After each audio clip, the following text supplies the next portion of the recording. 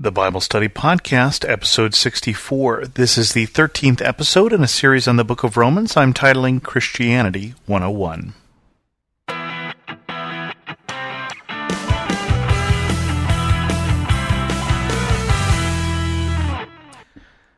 Welcome to the Bible Study Podcast. I'm your host, Chris Christensen. Today, Paul picks up the thought in chapter 10 of Romans that we were talking about last week as he looks at the people of Israel. And so let's jump right in. This comes from Romans 10. Brothers, my heart's desire and prayer to God for the Israelites is that they may be saved. For I can testify about them that they are zealous for God, but their zeal is not based on knowledge, since they do not know the righteousness that comes from God and sought to establish their own. They did not submit to God's righteousness. Christ is the end of the law, so that there may be righteousness for everyone who believes. Again, as we said last week, Paul is writing as someone who is Jewish and who was zealous for his faith before he was a Christian, until he encountered a risen Jesus on the road to Damascus. And so Paul here says that he's still praying for the people of Israel. He's still praying for his relatives, those who are still not following Jesus, who are Jewish, and praying that they may be saved. Our understanding there is he's saying that Jewish people, like Gentiles, also need Jesus. That is the way that God has provided to close the gap between he and us that was opened by sin. It sounds just a little harsh when he says, since they did not know righteousness that comes from God and sought to establish their own, because this is someone who is still faithful to his Jewish roots and is someone who grew up was trained as a Pharisee. But he is saying that because they did not recognize Christ, they didn't submit to God's righteousness. Christ is the end of the law so that there may be righteousness for everyone who believes. So he's saying there isn't provided for them a different way to salvation through Moses and the law. Moses described in this way the righteousness that is by the law. The man who does these things will live by them. But the righteousness that is by faith says, do not say in your heart, who will ascend into heaven, that is, to bring Christ down, or who will descend into the deep, that is, to bring Christ up from the dead. What does it say? The word is near you, it is in your mouth and in your heart. That is, the word of faith we are proclaiming. That if you confess with your mouth Jesus is Lord, and believe in your heart that God raised him from the dead, you will be saved. For it is with your heart that you believe and are justified, and it is with your mouth that you confess and are saved.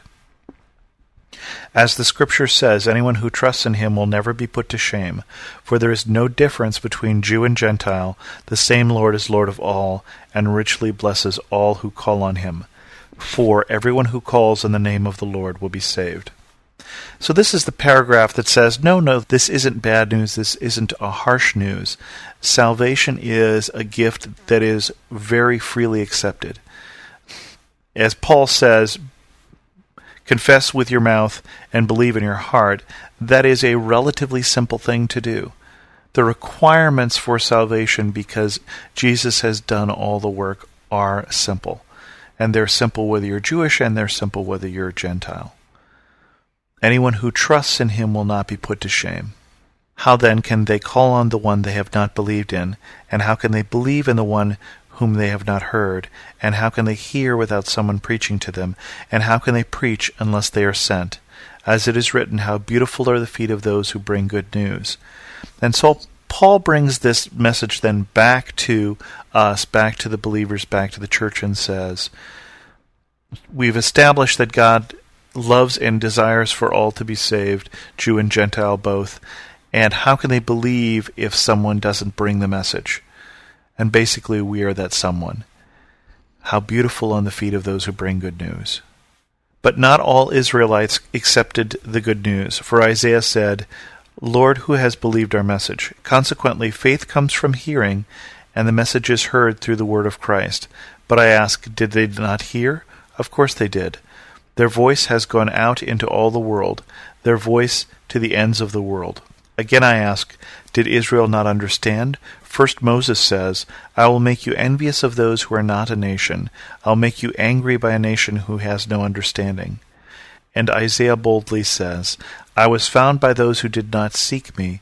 I revealed myself to those who did not ask for me.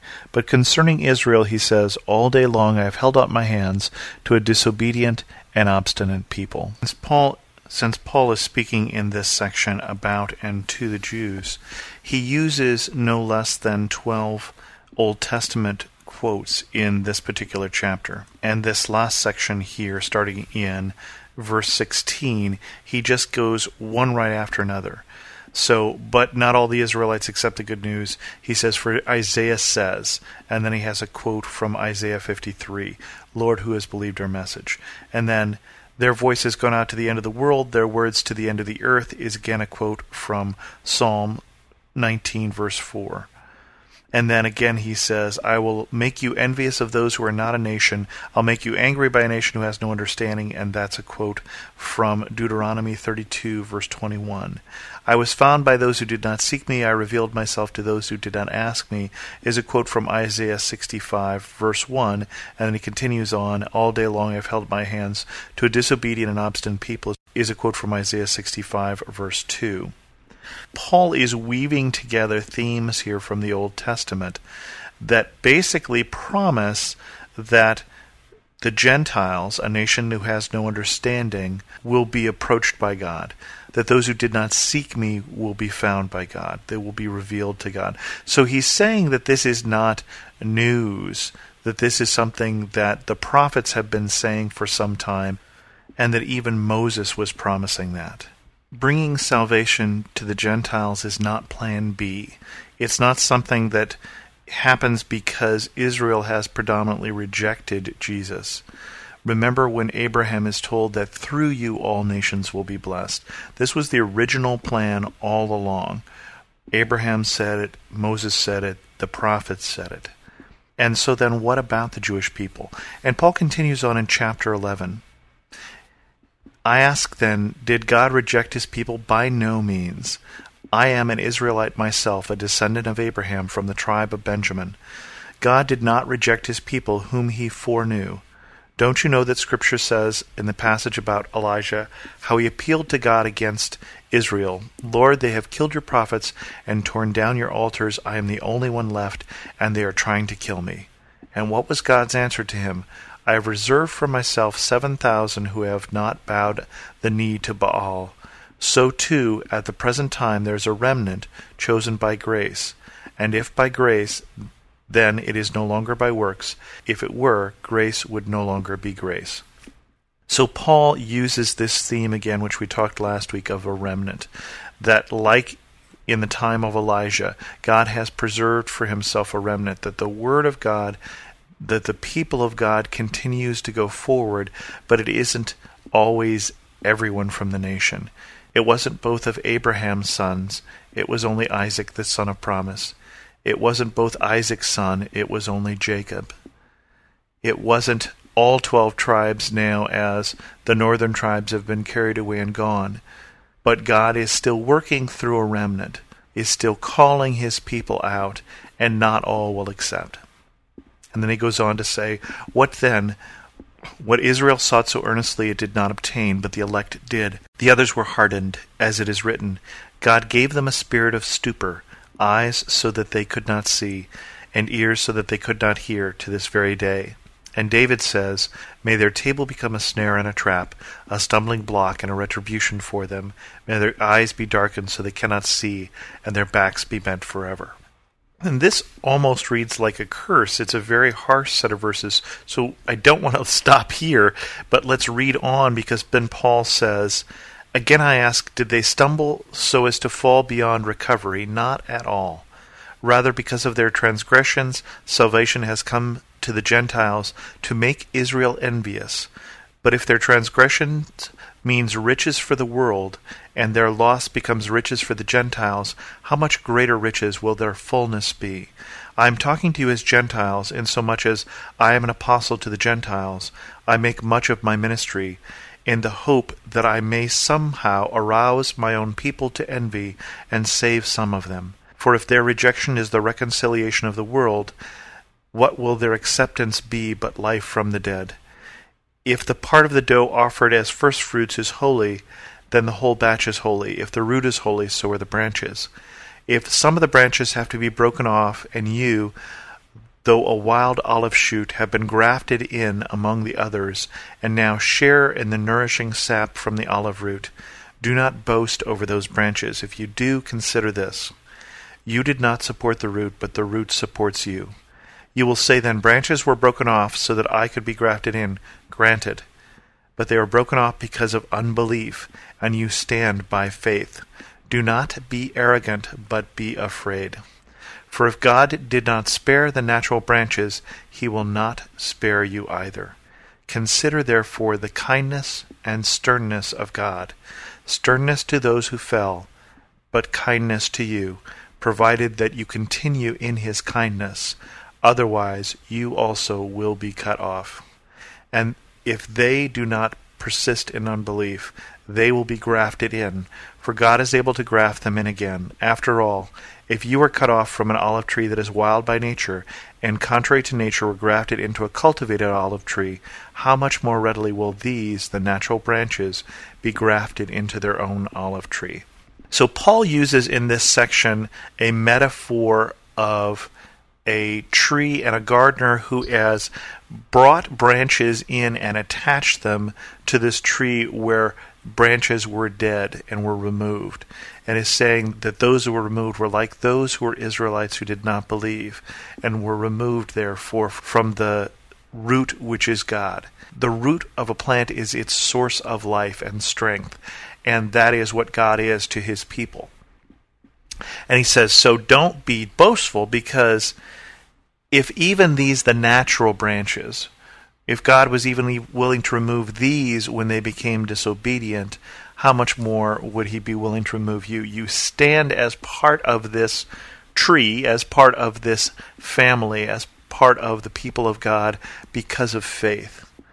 And if others outside, if those who are Jewish come back to faith in Christ, then they too will be readily fit in. There will be a place for them, and they will, how much more easily will they be grafted in, because this is, as Paul says, sort of their natural place. And then Paul finally leaves us with this message, and we'll close with this today. I do not want you to be ignorant of this mystery, brothers, so that you may not be conceited. Israel has experienced a hardening in part until the full number of Gentiles has come in. And so all Israel will be saved, as it is written, the deliverer will come from Zion, and he will turn godlessness away from Jacob, and this is my covenant with them when I take away their sins. As far as the gospel is concerned, they are enemies on your account, but as far as election is concerned, they are loved on account of the patriarchs. For God's gifts and his call are irrevocable. Just as you who were at one time disobedient to God have now received mercy as a result of their disobedience, so they too now have become disobedient in order that they too may now receive mercy as a result of God's mercy to you. For God has bound all men over to disobedience, so that he may have mercy on them all. And so Paul looks forward to a day, and he sees it when he looks at the Old Testament scriptures in Isaiah and Jeremiah, a day when the people of God from Israel will come back, a time at which they too will be restored and they too will be forgiven. And with that note, we'll end this episode of the Bible Study Podcast. If you have any questions or comments, feel free to leave them at thebiblestudypodcast.com or send me an email at host@thebiblestudypodcast.com. And as always, thanks so much for listening.